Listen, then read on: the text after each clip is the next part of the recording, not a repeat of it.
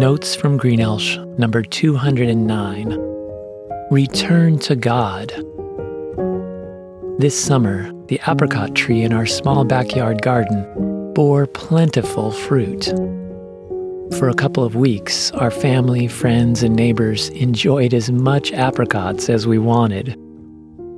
Some of the other fruits and vegetables we have planted haven't produced as well this season. Seeds are mysteriously remarkable because within their simple, plain appearance, they contain all the makings of something beautiful and great. Similarly, you are lovingly created in God's image and have within you all that God designed you to be. But you can't become that on your own because your spirit is lifeless and separated from God. You must yield to the nurturing of God, the Master Gardener, to truly live and mature. Apart from Him, you remain a dead seed that doesn't germinate and never reaches your divine potential. Returning to God requires denial. Even though people were created by God to enjoy an incomparably glorious life united with Him, becoming like Him, and doing what He does, they choose not to. Ever since Adam and Eve, the first man and woman, chose to live for themselves rather than with God and for God, all people tend to do the same. Ironically, instead of leading to a more fulfilling life, this only leads to spiritual death and destruction. Jesus, God the Son, became a man, died and rose again to change that. Anyone who trusts and obeys Jesus can be saved from the deadly emptiness of living for themselves and experience abundant life with God, now and forever. Jesus is the way, the truth, and the life. There is no other way to return to God except through Him. Jesus taught that anyone who wants to know God and grow in Him must deny themselves. Jesus not only taught this, but He modeled it. As a loving, obedient Son, He accomplished God's will for Him of saving the world by giving His innocent life as a ransom for you and all people. Like a seed, you must die to your prideful, self-centered life in order to experience God's better life and to become what you are meant to be in Jesus. Jesus told this to His followers. Very truly, I tell you, unless a kernel of wheat falls to the ground and dies, it remains only a single seed. But if it dies, it produces many seeds. Anyone who loves their life will lose it, while anyone who hates their life in this world will keep it for eternal life. Whoever serves me must follow me, and where I am, my servant also will be.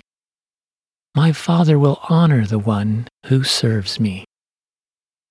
Elsewhere He taught, whoever wants to be my disciple must deny themselves and take up their cross daily and follow me. For whoever wants to save their life will lose it, but whoever loses their life for me will save it.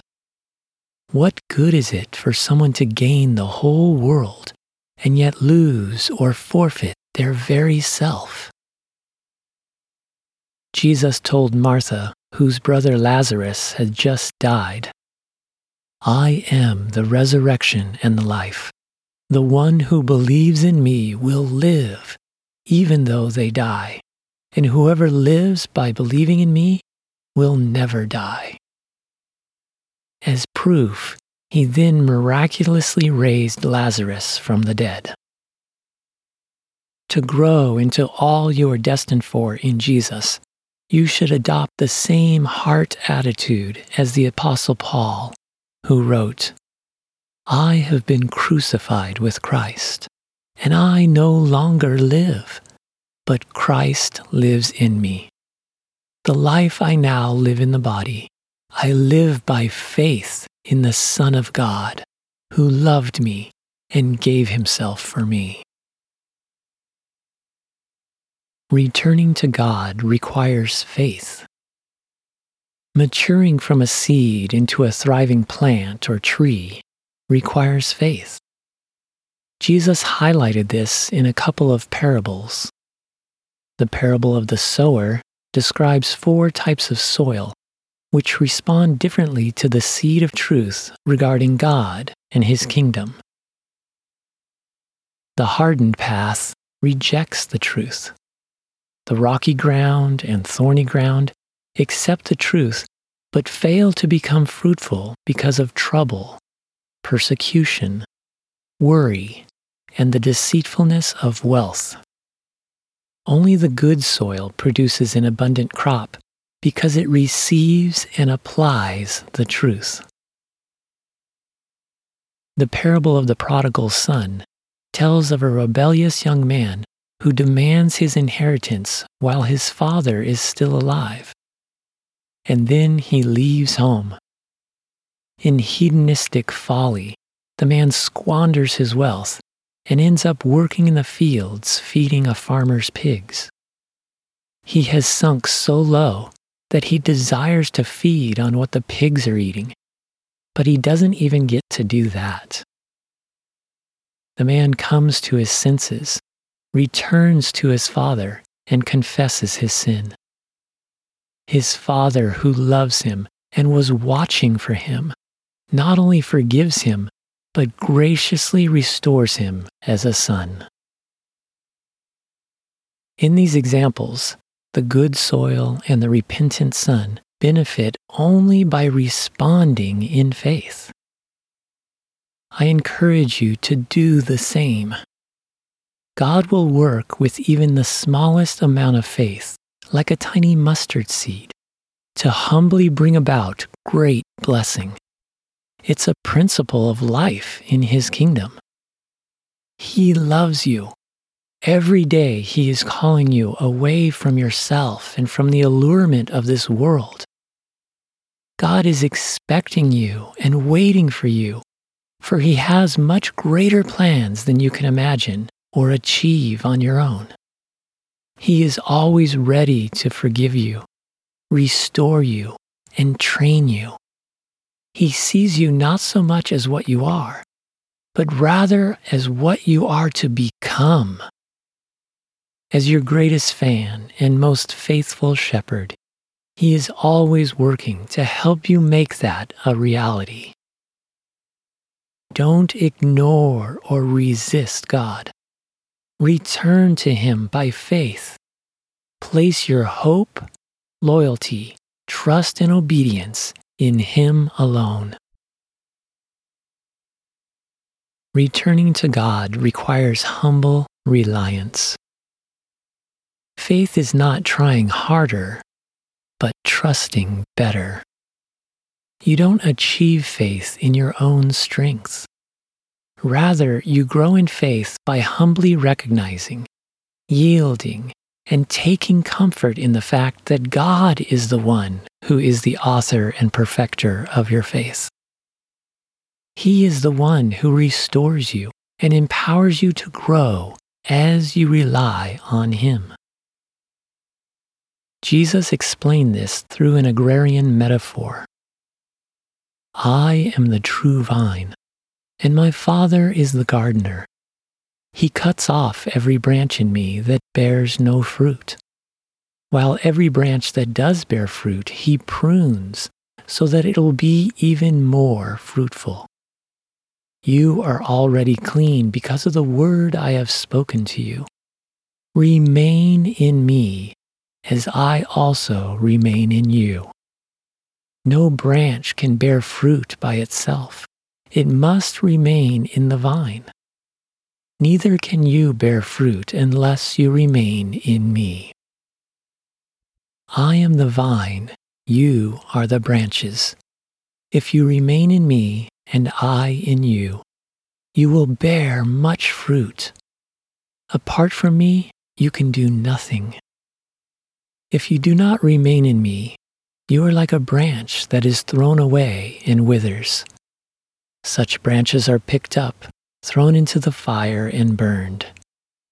If you remain in me and my words remain in you, ask whatever you wish, and it will be done for you. This is to my Father's glory, that you bear much fruit, showing yourselves to be my disciples. Notice that, like a branch, you can't do anything of lasting value on your own. Instead, you're only able to bear fruit and bring God glory through humble reliance, by yielding to the care of God, the gardener, and drawing your life from Jesus, the vine. Jesus returned to God in preparation for you. Not only has Jesus died and rose again, paying the penalty for your sin so that you can be reconciled with God, but he has also ascended back to heaven to prepare a place for those who trust and obey him. Soon he will return to earth to consummate his kingdom, gathering his believers to be with him as a bridegroom takes a bride. A couple of days ago, I was reading in Psalm 126, and it foretells of this glorious day. The context is Israel returning to God in the land he gave them after 70 years of Babylonian exile. In Babylon, they were stagnant, tearful captives because they had rejected God and lived for themselves. As they learned the three things I mentioned above, to deny themselves, to live by faith in God, and to humbly rely on God, then they were delivered and progressed toward all God had planned for them. The psalmist puts it this way: "Those who sow in tears shall reap in joy. He who continually goes forth weeping, bearing seed for sowing, shall doubtless come again with rejoicing, bringing his sheaves with him." Although God disciplined Israel through exile, his goal was to restore them to himself. He told his prophet Jeremiah, "For I know the thoughts that I think toward you," that is Israel, says the Lord, "thoughts of peace and not of evil, to give you a future and a hope. Then you will call upon me and go and pray to me, and I will listen to you." Are you captive, sowing seeds of tears? Do you want to reap a harvest of joy? God desires to deliver you. Turn away from yourself and this world and return to him through faith. Like Israel, he will restore you to new life now and to eternal blessing with him and all believers at the end of this age. In 2 Corinthians it says, "Therefore, if anyone is in Christ, he is a new creation. Old things have passed away. Behold, all things have become new." This maturing process in each believer will continue until Jesus returns. When he does, he will complete his work in believers, in Israel, and in all creation. In Jesus' revelation to the Apostle John of this future day, he says, "Behold, the dwelling place of God is with man. He will dwell with them, and they will be his people, and God himself will be with them as their God. He will wipe away every tear from their eyes, and death shall be no more. Neither shall there be mourning, nor crying, nor pain any more, for the former things have passed away. And he who was seated on the throne said, Behold, I am making all things new. Also he said, Write this down, for these words are trustworthy and true. And he said to me, It is done. I am the Alpha and the Omega, the beginning and the end. To the thirsty I give from the spring of the water of life without payment. The one who conquers will have this heritage, and I will be his God, and he will be my son. In conclusion, you were made for more than this world offers.